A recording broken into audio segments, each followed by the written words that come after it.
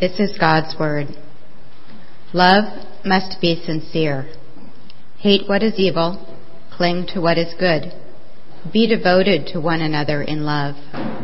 Honor one another above yourselves. Never be lacking in zeal, but keep your spiritual fervor, serving the Lord. Be joyful in hope, patient in affliction, faithful in prayer. Share with the Lord's people who are in need. Practice hospitality. Bless those who persecute you. Bless and do not curse. Rejoice with those who rejoice. Mourn with those who mourn. Live in harmony with one another. Do not be proud, but be willing to associate with people of low position. Do not think you are superior. Do not repay anyone evil for evil. Be careful to do what is right in the eyes of everyone. If it is possible, as far as it depends on you, live at peace with everyone. Do not take revenge, my dear friends, but leave room for God's wrath, for it is written, "It is mine to avenge, I will repay," says the Lord. On the contrary, if your enemy is hungry, feed him. If he is thirsty, give him something to drink. In doing this, you will heap burning coals on his head. Do not be overcome by evil, but overcome evil with good. The word of the Lord.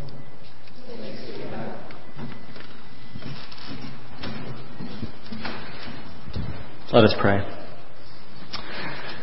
Gracious God, thank you for words that are challenging. As we come together, we come from so many different places, and we're hearing words from the Bible. And some of us come with sorrow or pain or struggle as a part of our journey. And we wonder this morning if there might be any light that pierces through the darkness of that. Others of us come with joy because maybe for the first time it really feels like you've answered prayers clearly and there's been a breakthrough in life. And others of us come, if we had to describe where we find ourselves, it's a place of loneliness. We have walled ourselves off through a lot of it our own making and made ourselves an island. And we find ourselves around people, yet we feel desperately alone. Others of us come and we maybe have such doubt and such questions, more questions than answers, more doubt than belief. We maybe come wondering if this is the place for us this morning. But the truth is, all of us have a universal condition that we're more of a mess than we care to admit. We don't want people to know it, but we're fragmented and broken. And your story tells us over and over again in these pages that you, rather than reject us and turn from us and isolate us, you move towards us with your love. We ask that you help us to believe today that that is true and speak to us through that kind of grace and mercy. We pray in Jesus' name. Amen. Well, I think this channel 12 it has to go down a little bit. I think it's going to get a little feedback if we don't. So I'm going to bring your attention to verse 21 of chapter 12 and focus on how it says, "Do not be overcome by evil, but overcome evil with good." Sort of a summary statement of all these teachings about love. It was on December 1 of 1955 that Rosa Parks was booked and fingerprinted and incarcerated, charged with violating the Alabama bus segregation laws. So that was a Thursday, and by Monday, a bus boycott was organized. You maybe know this story well. The NAACP, the Women's Political Council, Baptist Ministers Conference, and the city's African Methodist Episcopal Zionist ministers united with the community to help. So it was the first week of December, 1955.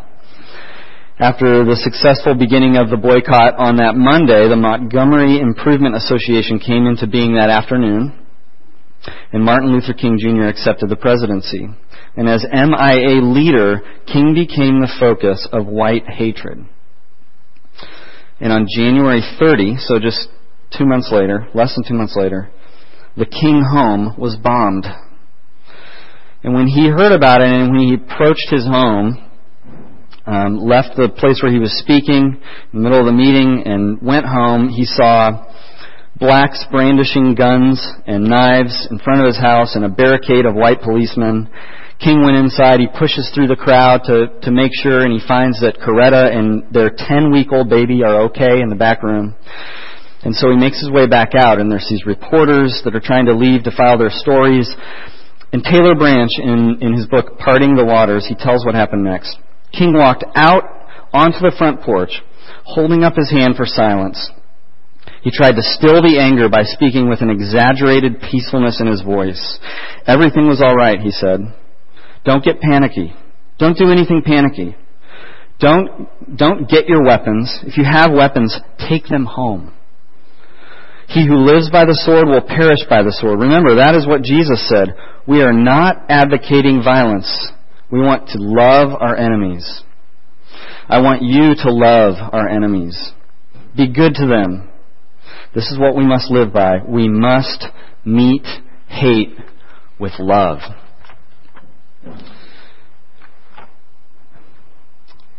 In some ways, the Bible sets a terrifyingly high bar for love for us as we look at this passage and as we see once in a while in history tangible examples of that being carried out. I think our normal daily struggle, when we are picturing being more loving, doing more good, we think about, if the struggle of just carving out a little more time to do good things for the kind of people who are in need that we can all agree upon, that would be a good thing to do. How do I carve out a little more time? Set aside a little more money to put into rice bowls? How do I help the people I see in need when I'm walking through the city? And how do I perhaps more often reach out to them instead of closing off and ignoring? We think about these kinds of things, and you and your friends and neighbors and family would all agree that increasing those kinds of things would look like a better kind of life, a good kind of loving life. But the Bible and Jesus sets a whole different kind of challenge for love. It goes a different direction, a direction we do not predict on our own.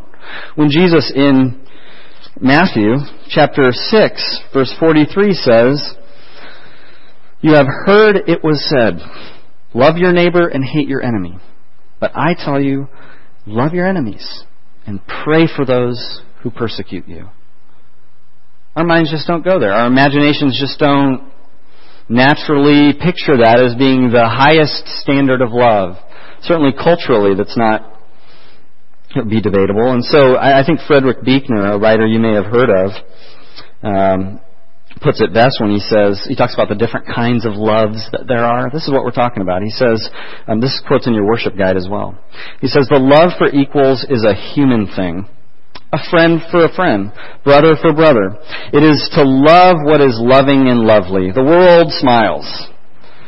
The love for those less fortunate is a beautiful thing. The love for those who suffer, for those who are poor, the sick, the failures, the unlovely. This is compassion, and it touches the heart of the world. The love for the more fortunate is a rare thing. To love those who succeed where we fail, to rejoice without envy with those who rejoice. The love of the poor for the rich, of the black man for the white man. The world is bewildered by its saints. And then," he says, "and then there is love for the enemy. Love for the one who does not love you but mocks, threatens, and inflicts pain. The tortured's love for the torturer.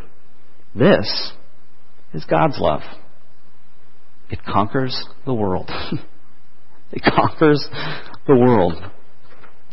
It seems like as we go about our attempts to love more, to put on more kinds of loving actions, we think the challenge shouldn't be that hard. But then as we try to love, it's as if the universe says to us, sees us trying to be loving, sees us trying to have the best intentions and be better people.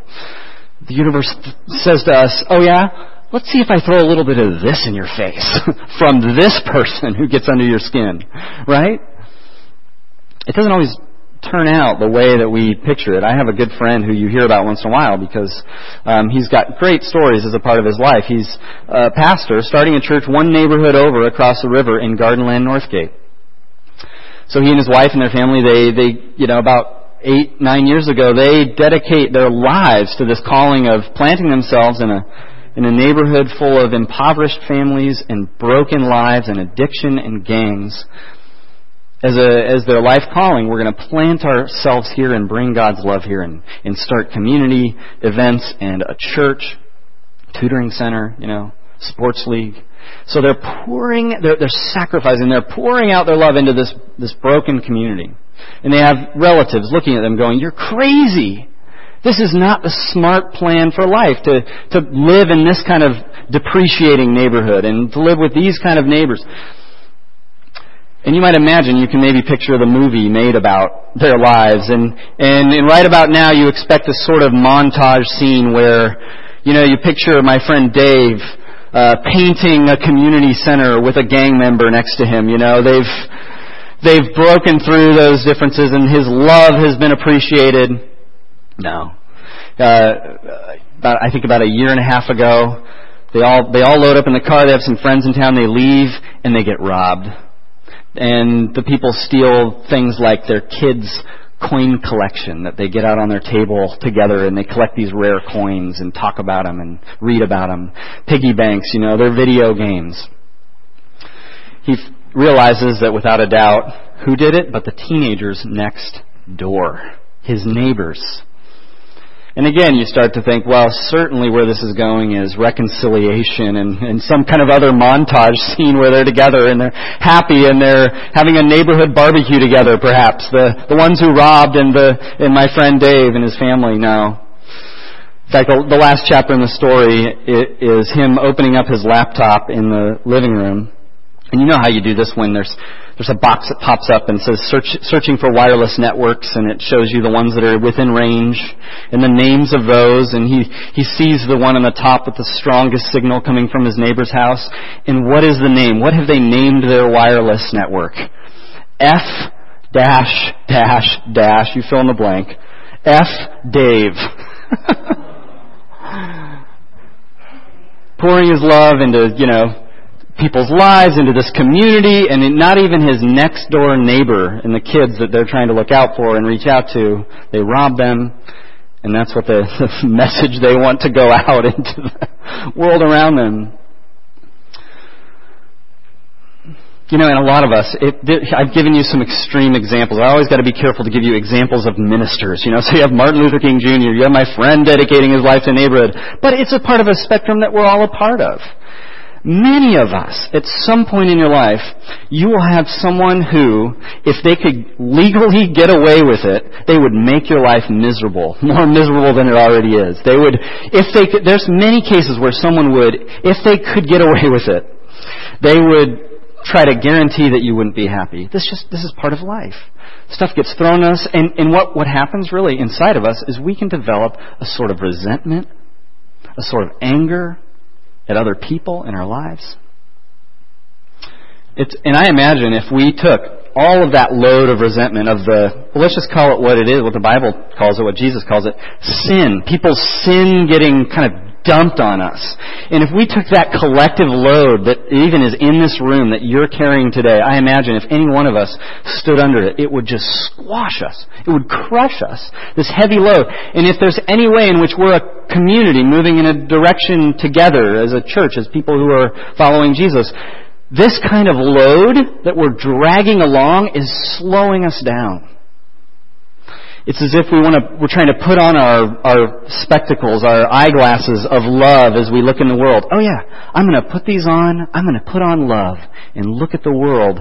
And it's like immediately they get fogged up and we just can't see the world that way because so much gets thrown at us. And that was definitely the case as the Apostle Paul writes this letter to the Roman church. Picture this kind of totally different kind of context. This big city, Rome. And there's different Jewish little communities, little synagogues perhaps even, that met in homes or met in other buildings.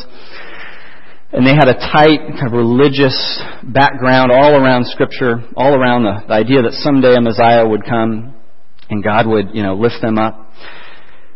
And a lot of them went, I don't know how many, but a lot of them went to Jerusalem at a time for a feast called Pentecost. And this was right after when Jesus had come and died and rose from the dead.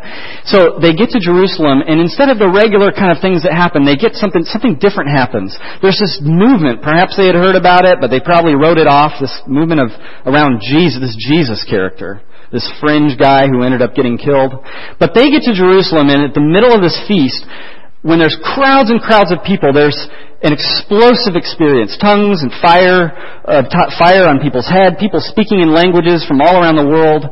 And many of them come back on the way to Rome excited. Their lives have been transformed because what is at the center of this explosive experience of healings and people seeing visions and people hearing languages from people who shouldn't be speaking them, at the center of it is Jesus. And they're all saying He's the Son of God. He's the Messiah, the Christos.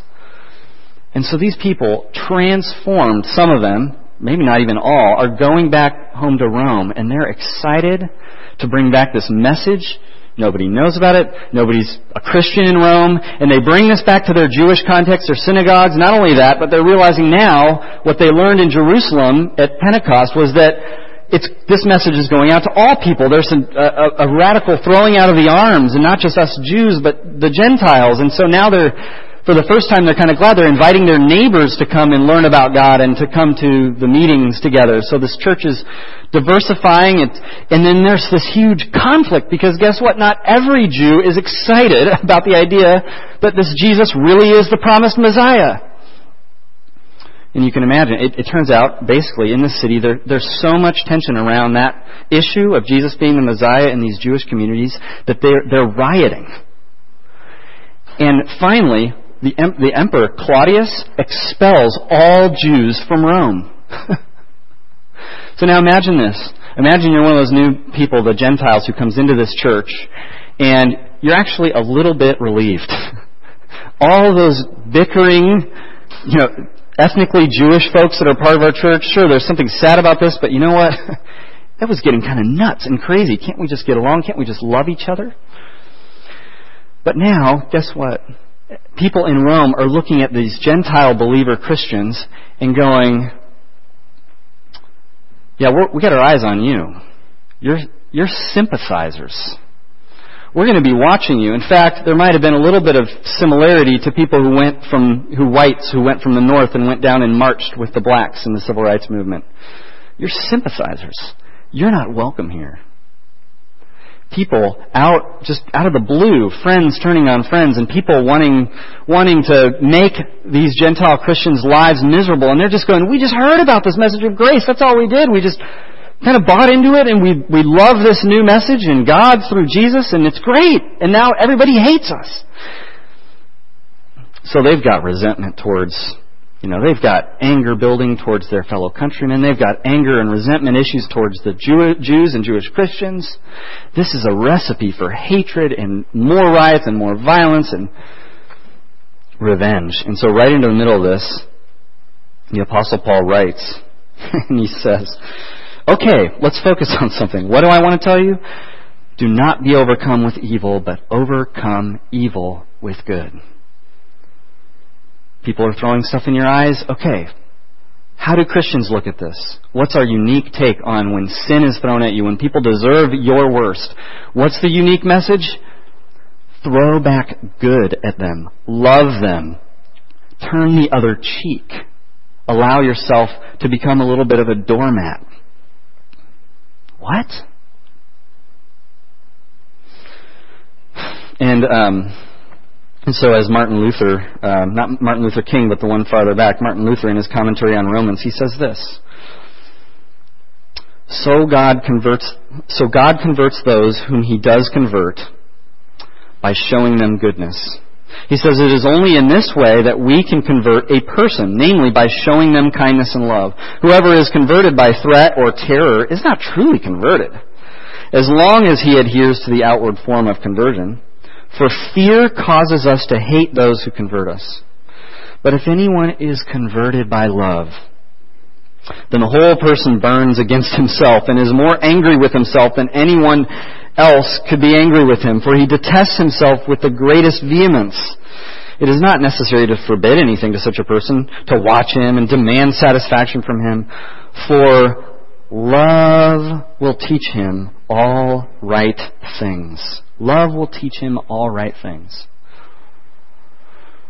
I like the fact that as Martin Luther is reflecting on this passage, he goes back to, you notice how he started? God converts those who he does convert by showing them goodness. He goes back to how you can be changed by God's goodness. How that's how you have been changed by God. So if you think about, where does this teaching come from that Paul talks? Well, we already looked back at Jesus. It came from Jesus. So we say, okay, Jesus is our model, and he says, love your neighbor, or love your enemy. And we see him going to the cross and saying, Father, forgive them, out to the crowd who has put him on the cross. Okay, so he's our model, so we just follow him, right? Well, there's actually two ways to go about looking to your model and following Jesus in this teaching. There's two ways to go about this teaching. The first is just to look at Jesus and say, okay, like any other religion in this world, here's the teaching, here's the unique thing of Christianity. I'm going to look at that, and I'm going to apply myself to getting better and better at loving my enemies, at trying more and more, as impossible as it seems, to return good. I'm going to look to Jesus to do this. I'm going to learn from him. He's my teacher. He's my model. Now that's great, and in fact I wouldn't discourage that, because if that's where you're at right now, because I'd much rather have a neighbor living next to me trying with all their might to live like Jesus than to not be. That's a good option. But let me explain where that often ends up. You can end up, if you commit yourself to that kind of journey, you can end up sitting in a church year after year, and as the years go by, stuff gets thrown at you, and you start to see some chinks in your armor, in your ability to have any kind of internal energy or desire to love in return when evil is thrown at you. Little by little you start to realize, you know what, I don't know if I'm getting any better at this. I don't know if I can just apply myself to this and do this, because more and more things start to occur. I mean, sure, maybe you're young now, but as life goes on, more and more things build up. The resentment builds, the cynicism builds. You look at other people in churches, and you say, I don't see very many Christians living like that. So you start to get resentful about other people who aren't living up to that teaching. You start to get resentful about yourself and even this teaching, and it seems kind of impossible. I start to get cynical about how, can anybody ever really live like Jesus? And in the end, you eventually get a little bit cynical about God in himself, about just the idea that there's maybe a God who puts forth this kind of teaching and that it's possible. Doesn't seem like it makes any difference. Now let me paint a different picture, option number 2, and that is, as you look at Jesus and as you puzzle over your inability to love your enemies, realize that when Jesus loved his enemies on the cross, that he was in fact absorbing your sin and returning your evil with love. And that he doesn't just want to teach you about that concept. He wants to transform your life with that action of love. So that as you attempt to love others and you fail, you know your failures have been returned with God's love. Now that, over and over, picture a life year after year trying to return evil with good. Failing, maybe once in a while, doing it kind of, a little bit, to that relative who just turned against you and wants to make your life miserable. Whoever, picture whoever in your life. Little by little, you maybe do a little bit, but most of the time you fail. And each time you're processing that failure and saying, but God returns my failures and my sin with love. I'm accepted more than I ever dreamed, as broken as I am.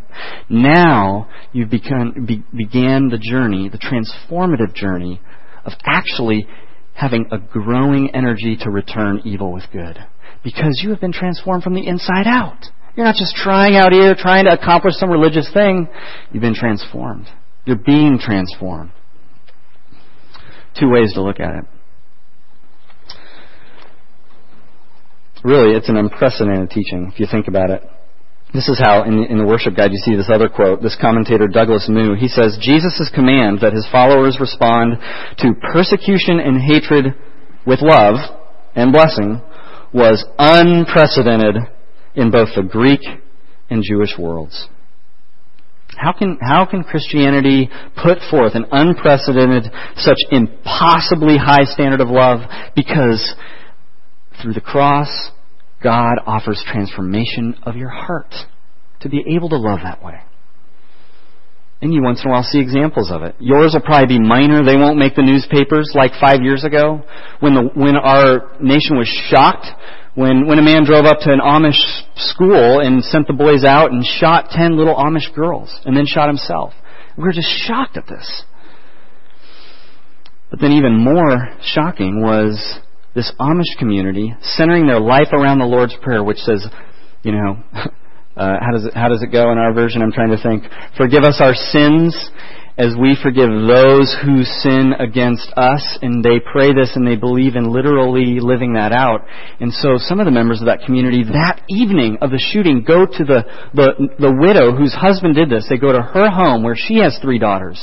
And they want to assure her that they are not holding it against her and that they love her and that they forgive her husband's actions. The night of the massacre. And then, as you probably heard, you remember that about half the people at the funeral for the shooter were from that Amish community. Some of them saying things out loud to the press, saying, "This is what Jesus said to do: love your enemies." And we believe we're all sinners. That none of us are perfect, and we all need God's forgiveness, and we all need to forgive each other. And I think about that story, and I think, now, who was changed the most by that? Okay, we've heard that story. Maybe you've heard it before. Maybe today's your first time. I've heard it. I've read it several times. It's intriguing. It's inspiring, but in a few days I'll forget about it. It won't really motivate my love necessarily to hear that story. But when they came to this widow and they offered her love, I'm sure it made a big difference in her life and in the life of her daughters who will grow up without a daddy. But you know what? I think even more, who to live like that, who it changes? The people who forgive. If you look at evil and sin and mess that's thrown at you, and you have a sense of always being inclined to extend those boundaries where you want to plant walls of justice that say, I got to put boundaries here because I'm going to become a doormat. And if your natural inclination because of your connection to Jesus is to keep pushing those boundaries out, more forgiveness, more generous, more mercy, more grace. In the end, you are planting yourself closer to God's mercy, the way God operated towards you. And it becomes this loop of growth, being close to God's mercy. And pretty soon, what can happen is your heart becomes a fertile soil for love to grow. So that when people, as will happen in your life, when people scatter seeds of evil and brokenness into your life, into your face, those seeds get planted in the fertile soil of God's love for you. And instead of sprouting evil, they sprout love in return. Will you pray with me? God of love, may you convince us of your love for us. And with this nearly impossible teaching to love our enemies, may you just do something this morning in each of us to draw us closer to your love, to draw us closer to your mercy for us, to help us see ourselves as needing your grace and your forgiveness, and needing your love amidst our sin. Will you help us to know that that's true about us? Will you bring us one step closer to that kind of mercy, so that we might be a community moving in a direction of love when the world tells us to pay back or to revenge. Help us to do this kind of love only through your power. In Christ's name, amen.